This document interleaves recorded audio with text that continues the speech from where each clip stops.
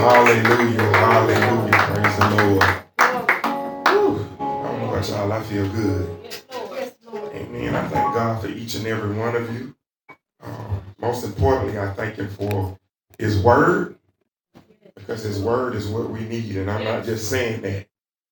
I'm not just saying that because I'm a pastor. His Word is what we need. Amen. It's a mirror. Amen. When we look at His Word, it shows us ourselves, and it should show us everything that needs correcting. Amen. Amen. Don't try to cover it up. Don't try to hide it. Amen. Come face to face with it so that God can do a work in your life. Amen. This Sunday, God has given me the title, Emotional Intelligence. Amen. Emotional Intelligence. Amen. And I came to this title. He allowed me to come to this title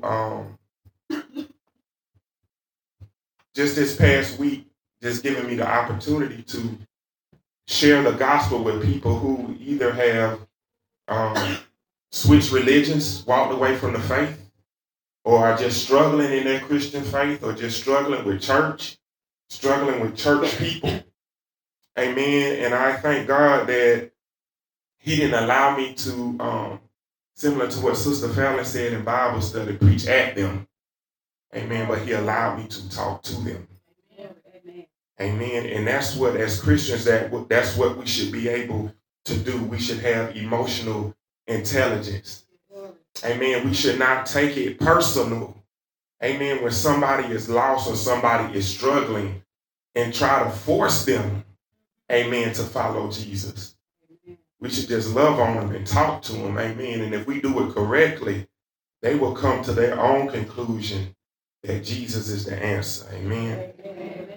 Amen. And so as I go into this word, I hope this is exactly what you need. I mean, I hope it's for somebody if you have been church hurt. Amen. I want to apologize on the people. I want to apologize on behalf of the people that hurt you. Amen. But you might be saying, well, Pastor, you ain't do nothing to me. Amen. If they carry the name Christian and they hurt you, I apologize for them. Because I don't want that to be the cause of anybody, amen, walking away from the church.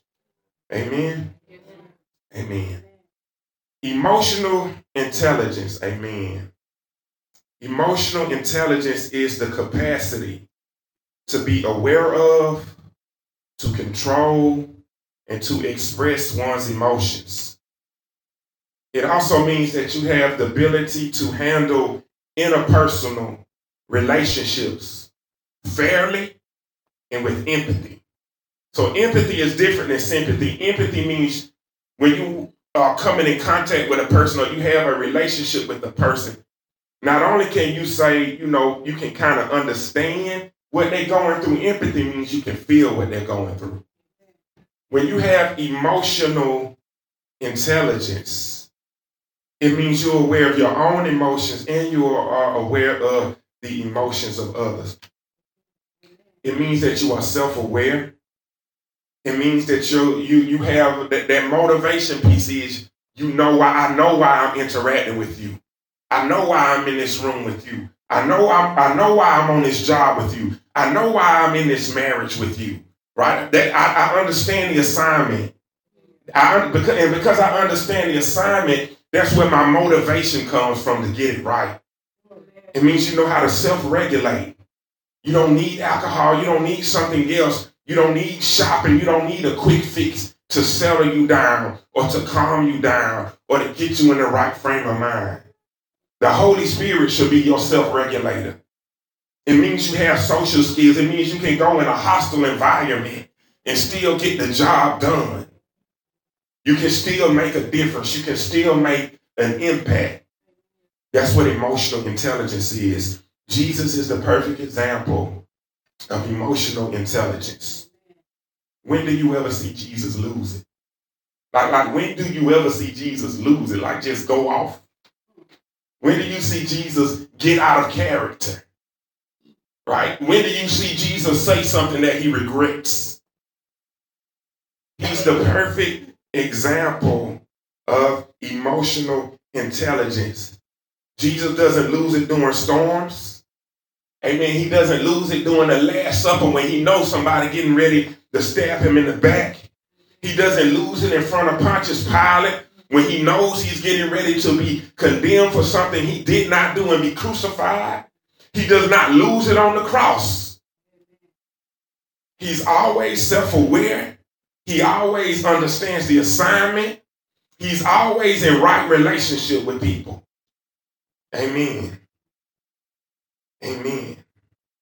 In Jesus' most animated moments, when we do see him kind of show some kind of sign of anger, and I want y'all to remember that I read to you Ephesians 4:26. It says, be angry, but sin not. Even when we see Jesus kind of lose his temper, he still doesn't sin.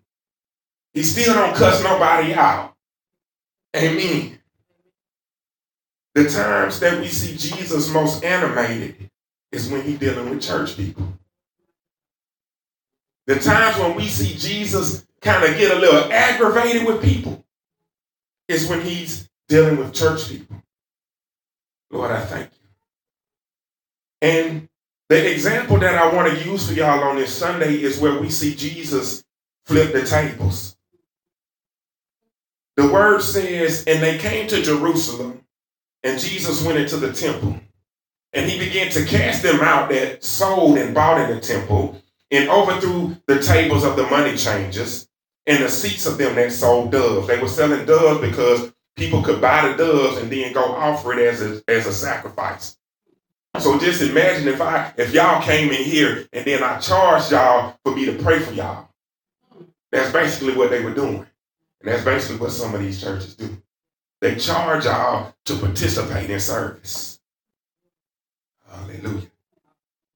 The word says Jesus would not suffer that any man should carry any vessel through the temple.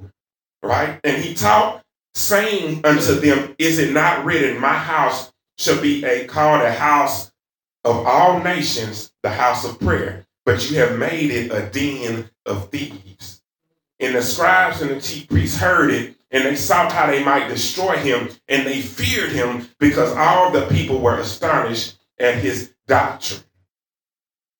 So one of the very few times that we see Jesus get angry is because somebody, religious people, amen, religious people are making God's house to be ill-spoken of. And that's why I say I apologize. We interacted with a family member this past week who is struggling with her faith. And in talking to her, when we asked her why, she basically said nobody in the church could answer her questions. Nobody actually sat down and took the time to disciple her, to walk with her, to explain things to her, right? And then she began to see inconsistencies in these people's walk. These people who call themselves Christians, but then she saw inconsistency in their walk. And so because of all of that struggle and never really getting an answer about who God is and what God does, now she's struggling her faith, and she's not the only one. She's not the only one. So I have a question. Why would Jesus show anger in this instance and not all the others? Right?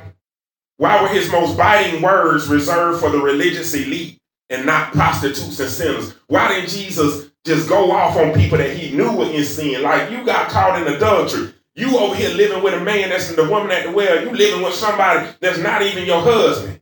Right? You out here begging.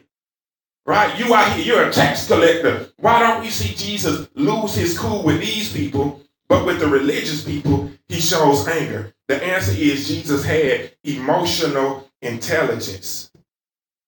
He understood what his relationship was to these different people. The religious people walked around as if they knew God, but they didn't. So Jesus knew, you don't want me. You just want the power and the privilege that comes from saying you a priest. But when he saw a sinner, when he saw a person who was confused or did not know where to go, he says, now that's something I can work with because they have a need for me. That's why Jesus say, I came for the sick. I came for the lost. I came for the brokenhearted. If you don't have a need, for Jesus, then it's going to be hard for him to be your Savior. Jesus is the perfect example of emotional intelligence. When we see John the Baptist in Matthew 3, the word says when he saw the Pharisees and the Sadducees come, they came to where John was baptizing. The word says, he said unto them, O generation of vipers, who have warned you to flee from the wrath to come. See, some people, quote unquote, follow God because they are afraid of the consequences. They know, okay, I'm living out of order, so I need to go to church, or I need to do A, B, and C. Right? Because they thinking that they're going to escape bad things. Or they just go to church, or they do things so that they can continue to be blessed. Or probably in this situation, they were just nosy and they wanted to see what John was doing out there. Because John might take some of their followers. Right? In none of those scenarios did they come themselves to be baptized by John. Y'all understand what I'm saying? Why are you here today? Are you here to just check it out? Are you here to see what's going on? Are you here to compare this church to your church? Why are you here today? Why do you show up every Sunday? Right? Who has warned you? Right? Are you here because grandmama said you better do right? You got to be here. You got to want to be here. You got to want to have a relationship with God because you know you need God for you. Amen. And that's why so many people do walk away from the church, because they're going for other people, or they're going to make their situation change. They're not going to be saved. You got to show up to be saved. The word says when John saw these Pharisees and these Sadducees, he told them, bring forth, therefore, fruits meet for repentance. And think not to say within yourselves, we have Abraham to our father. For I say unto you that God is able of these stones to raise up children unto Abraham. Like, stop thinking, I know the word, or I've been to church long enough. Right? John tells them, bring forth repentance. Every single morning you wake up, you should be saying, God, I thank you. I don't deserve to be here. It could have been another way. I'm sorry if I got it wrong yesterday. Help me get it right today. You know, I preached the sermon on the Lord's Prayer, right? I like, that's a prayer that you say in the morning, not at night. Right? Give me this day my daily bread. Give me my manna. Get me through this day. Right? Allow me to navigate temptation this day. Every morning should be a prayer of repentance. Right? Because in the 10th verse, in Matthew 3 and 10, John the Baptist tells them that every tree that does not bring fruit, an axe is laid to the root. The idea of fruit is essential to how God deals with people. One of the ways, like this is emotional intelligence. One of the ways that you know that you are in right relationship with anyone, especially God, but anyone, your wife, your kids, your coworkers, one of the ways that you know that you are in right relationship with a person is the relationship is going to be fruitful. It's going to be mutually beneficial for both people, not just you. If you're the only person getting blessed, or if your person that you're dating or whatever, they the only person getting blessed and you the only person getting drained, you're not in right relationship. Emotional intelligence says, even though this is going to hurt for me to cut this relationship off, I have to do it in order to bring forth fruit.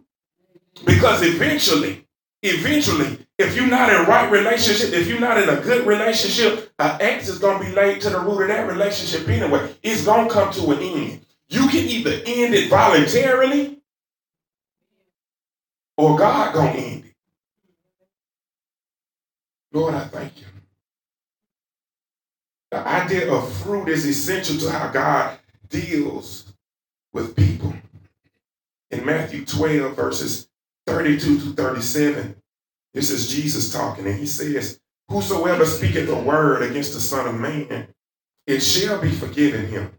But whosoever speaketh against the Holy Ghost, it should not be forgiven him, neither in this world, neither in the world to come. He goes on to say, either make the tree good and his fruit good, or else make the tree corrupt and his fruit corrupt. For the tree is known by its fruit, or his fruit.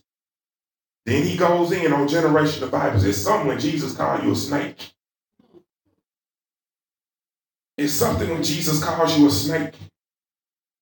I have been ministering so long that I can be talking to, I remember, I don't know why this is the first situation that came to my mind, but I remember working in the high school, and this is before all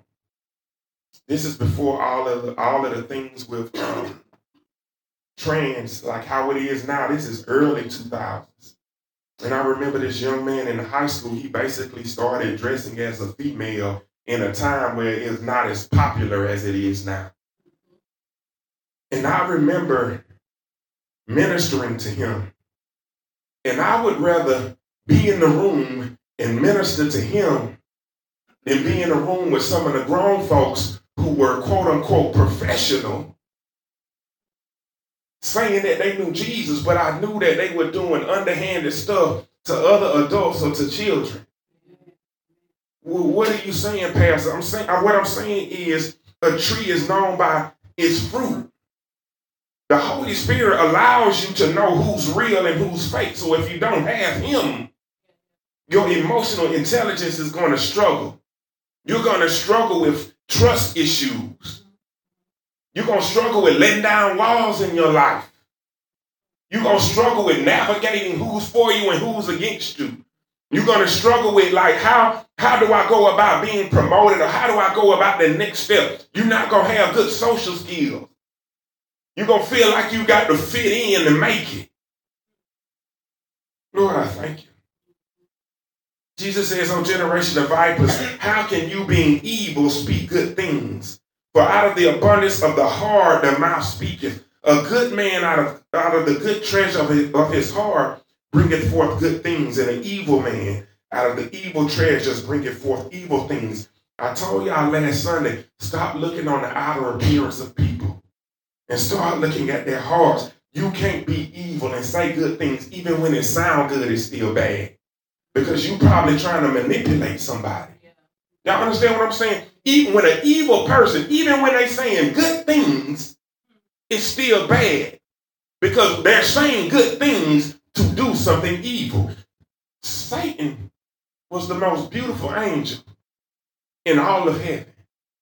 It wasn't little red horns. Hey man, he was an angel of light. Stop thinking that evil always looks like evil. Sometimes evil looks like good. How can you know the difference? Emotional intelligence. The Holy Spirit will tell you the difference. Jesus said, I say unto you, every idle word that men shall speak, they shall give an account thereof on the day of judgment. All these people who are standing up in churches saying that they know God and do not live lives that are pleasing to God, that are running people away from the church, that are causing people to waver and sway in their faith, are going to have to give an account. They're going to have to give an account. They are going to have to give an account. It wasn't the sinners that killed Jesus. Y'all realize that, right? It wasn't the sinners who said, we don't want to hear this gospel. We don't want to clean up our lives. We don't want to change. It was the church people that hung Jesus on the cross. Lord, I thank you. Jesus understood the difference between someone wrestling with faith and bound by sin and someone who was just pretending. He came to deliver people that are wrestling with faith, that are bound by sin, right? But for those that claim to know the scripture and were unable to produce real fruit, Jesus called them cursed. Be careful that your Christian walk does not turn people away from God. Now, am I saying that you're responsible for everybody? Because some people just gonna lie. Some people, no matter what you do, they still gonna have a problem with God. Right? But at the end of the day, you have to have a clean conscience that I did all I can. It was never my intention to hurt somebody or make them walk away or to think ill of God because of how I behaved.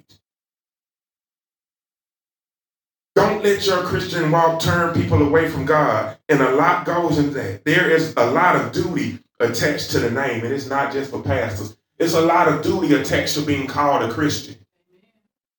There is a lot of responsibility attached to being called a Christian, and it's not just for pastors or ministers. And see, some of y'all think that's why some of y'all run from your calling, because you feel like if you accept the calling, that there's a different level of responsibility. But holiness is just holiness. God say, be ye holy for I am holy. He didn't say if you're a pastor, be holy. He told everybody be holy. So it doesn't matter whether you accept your calling or not. You're still going to be held responsible for the things that God called you to do, whether you do them or not. The easiest thing to do is to just say, okay, I'm going to believe in God, but I don't have to represent him for real. As long as I don't get in nobody's way, right? As long as I don't get in nobody's way, I don't have to go around and broadcast that I'm a Christian. I can just go to church. I can sit on the back row. I'm in the safe zone. I'm in there, but I really don't have to represent his name. That would be the easy way to do, because if you mess up, then nobody offended because they didn't know you was a Christian anyway. You see how sneaky that is? Right? But that's also the most cowardly, sneaky, and lazy thing you can do. And it's in direct opposition of Romans 1:16. For I am not ashamed of the gospel of Christ. For it is the power of God unto salvation. People don't get saved from throwing scriptures at them. People get saved when they see the power of God working in your life. They say, that man, they're different. That lady over there walk different. She talk different. She calm. I see all this stuff happening, but something is different about her. Ain't no scripture went for her. This person always check on me, no matter how many times I walk away, no matter how times I stray, right? Even when I'm not all the way right, they still loving on me. That's the power of the gospel. That's representing Christ. Not wearing your t-shirt, your church t-shirt, saying you a Christian, or throwing scripture at people, or telling people they gonna go to hell. And you might very well be in the word. It's some stuff that you do go to hell for. But you don't just lead with that. And you ain't walk with them. Before you tell somebody you in danger of going to hell, you should have walked with them so in love that when you say it, they take you seriously because they know how much you love them. We have to stop expecting people to believe something they don't see being lived out. I can't expect y'all to believe what I'm preaching if you don't see me living it. You would be a fool to. You would be a fool to believe everything that I say. And that's the problem. A lot of people are following pastors and they're not following Jesus. They following pastors and they're not following Jesus. And then when the pastor let them down, then when the pastor started picking favorites, then when the pastor got his crew, they like, whoa, but pastor, you forgot about me. When the pastor started acting like a man, then all of a sudden they take it out on God. In the Pharisees and the Sadducees, we see a form of godliness. We see temple attendance. We see a knowledge of the scripture. We see obedience to rituals and routines. But we see extremely wicked hearts. Don't be that type of Christian. You got your church attendance. You know the word. You grew up in the church. You know what the word say. You got your rituals and routines. You know what you should and should not do. With extremely wicked hearts. You gossip, you talk about people, you backbite, just nobody don't see it. So you still think that you're good. In Jesus, we see God interacting with people from all walks of life. We see him in their home. We see him on the Sabbath. We see him in the streets. We see him in Samaria. We see him everywhere in between. All the places that church people don't go. I told y'all about the man at my barbershop who said he wasn't going to work with the church because the church was unwilling to go to the neighborhood that he was ministering in. He wanted him to bring the people from the street to the church. And he said, no, the church should come to the street. That's what we see Jesus doing. Jesus went all out of his way to get to the woman at the well. And his disciples were like, why are you going that way? Don't you know you're not supposed to talk to Samaritans? But Jesus went all out of his way, and it wasn't for a group of people. It was for one person. Jesus said, I'll go all out of my way for you. When people say you are unworthy for me to talk to, Jesus says, I will still engage with you because Jesus has emotional intelligence. Ministering to somebody does not affect my holiness. You're not so dirty that I can't talk to you.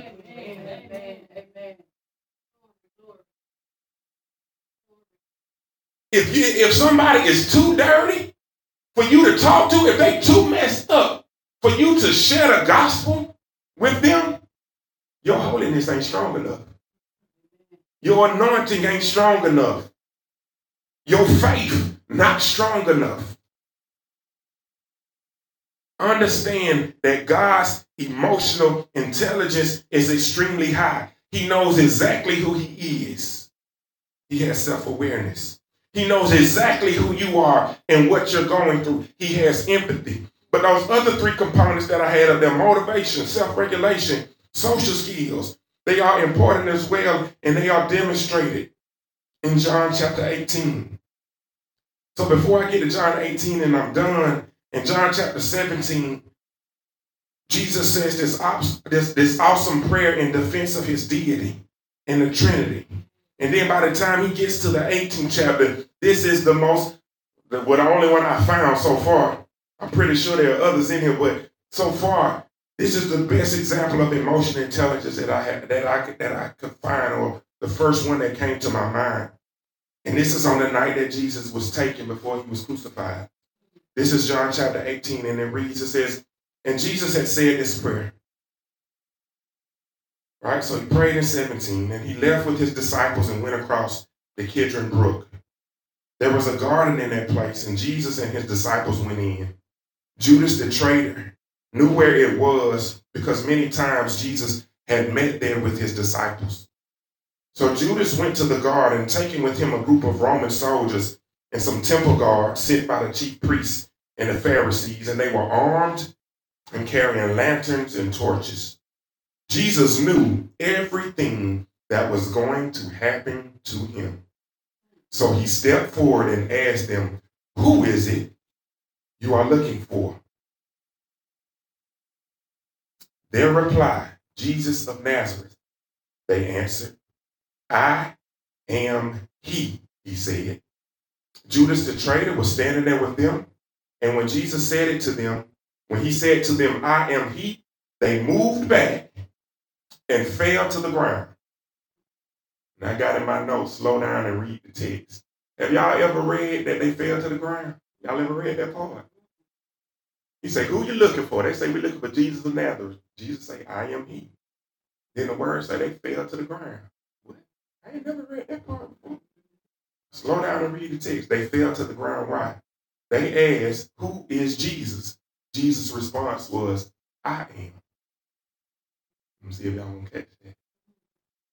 Jesus' response was, I am. Right? When I read it the first time, I thought he was saying, I am amongst all of these people. I am Jesus. But that's not what he was saying. He says, I am the great I am. Who is Jesus?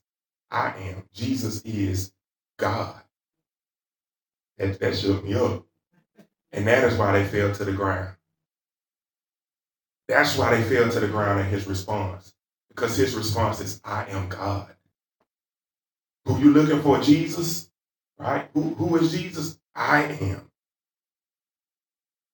It's the same thing that Moses, in Exodus, when Moses said, who should I tell them sent me? God says, I am sent you. Jesus is declaring in that moment when people say Jesus don't call himself God, he just did it in the 18th chapter. But we don't catch it. Who are you looking for? We're looking for Jesus. I'm him. I'm God. I'm the Savior. Right? Again, so they fell to the ground. Again, Jesus asked them, who is it you are looking for? Jesus of Nazareth, they said. Empathy. Jesus was still giving them an opportunity to repent and confess. If I had just fell to the ground involuntarily because somebody responded to me, I would have been scared. I would have been scared, but they didn't catch it. Y'all understand what I'm saying?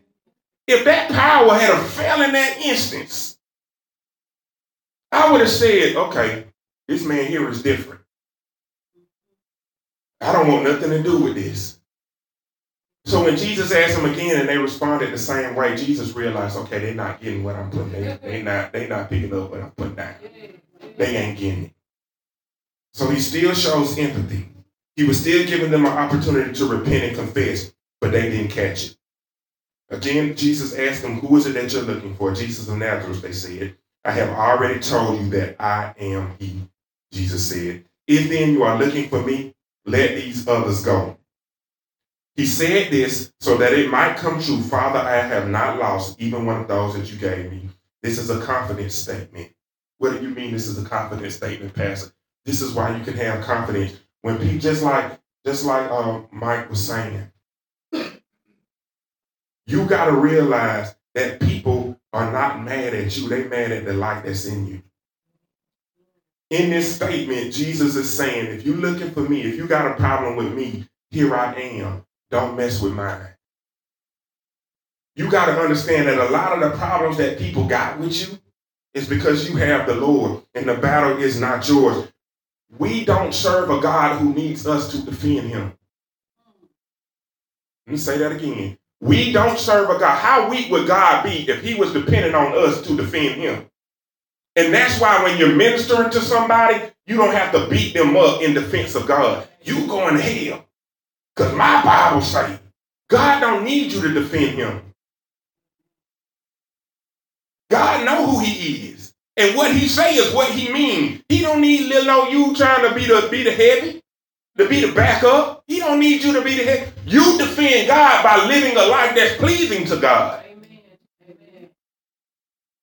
Amen. Jesus never loses a sheep.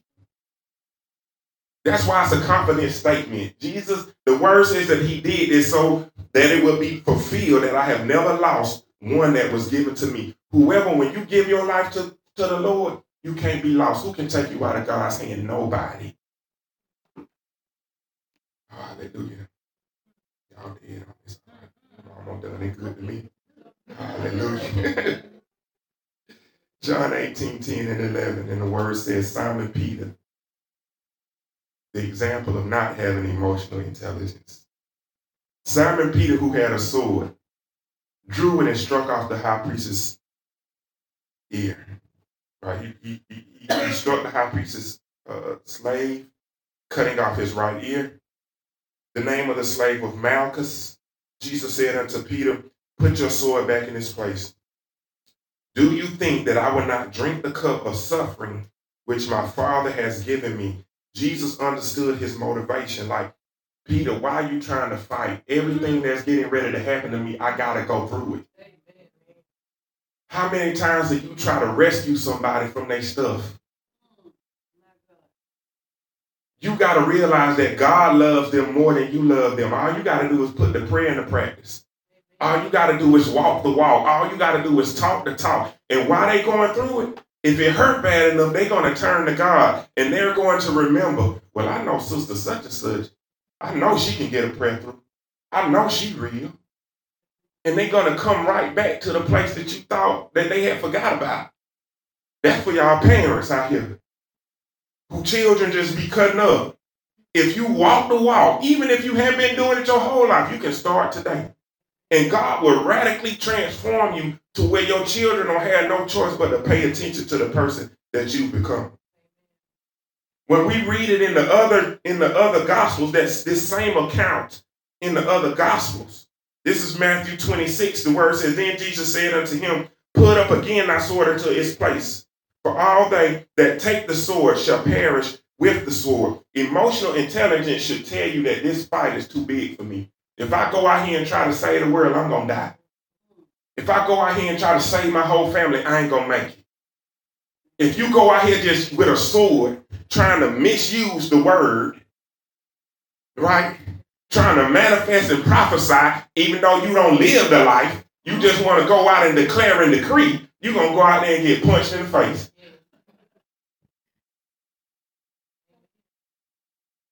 Right? And that's what Christians do. They go out swinging a sword, but no power, no real power, no real power. And then when they are faced with a true challenge or test, then their faith started wavering. Jesus said in the 53rd verse, he says, thinkest thou that I cannot now pray to my Father, and he shall give me more than 12 legions of angels? But how then shall the scriptures be fulfilled, that thus it must be? Jesus said, if I wanted this to end, if I didn't want this to go through, I could stop it, right? But I'm self-aware. I know where I'm getting ready to lay down my life. I know what relationship, I know what's at stake. If I don't go through with this, then people not going to have a savior. I understand, right? I know how to handle this situation. I'm surrounded by all these guards. I'm surrounded by all these people. Do y'all realize these people came out here with clubs and spears and swords for one man? One little old poor man. That's how dangerous, that's how afraid of Jesus they were. That's how dangerous Jesus was. That you sent all these soldiers for one man, one unarmed man who has done nothing but sit with the sick and the poor. That's how afraid they were of him. But he never came off as, I beat your tail. Or do what I say because I'm God. Or just throwing the word around. The only people he did that at was church people. Hallelujah. Jesus understood the assignment. I'm coming in, JJ. Lord, I thank you. In Mark, the same account reads like this. The word says, Jesus answered and said unto them, are you come out against the thief with swords and staves to take me? I was daily with you in the temple teaching, and you took me not out. But the scriptures must be fulfilled. Jesus said, y'all could have taken me at any time. He said, y'all saw me walking the street. Y'all could have snatched me off the street at any time. But no, you got to sneak in the middle of the night and try to come and stop me. Right? Jesus was fully aware of who he was and what he came to do. Peter, on the other hand, was not emotionally intelligent. Jesus rebukes Peter, and he ministers to the soldier instead. He gets on Peter, his disciple, for not being in control of his emotions, and ministers to the person that's coming to take him to kill him. Come on now. That's emotional intelligence. And Jesus was able to do that because he knew what it was. He was like, Peter, just calm down. You're going to be all right because you have a relationship with me. Calm down and trust that I've taught you what to do and how to behave. You walk with me. You walked on water. You see me perform. Calm down. I'm concerned about the people that don't know me. And they don't need you cutting their ear off. They need you to minister to them.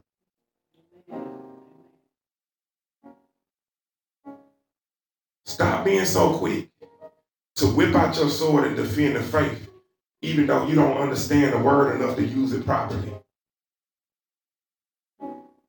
It's just like a doctor. You ready to, I'm a doctor, I'm ready to operate, but you don't know how to do the procedure. A dentist can't do no heart surgery. But we walk around as Christians thinking, I'm a Christian. And then you try to go operate on somebody. And you don't even understand the word yourself to live it out fully, like in your own life, to be able to truly minister to somebody.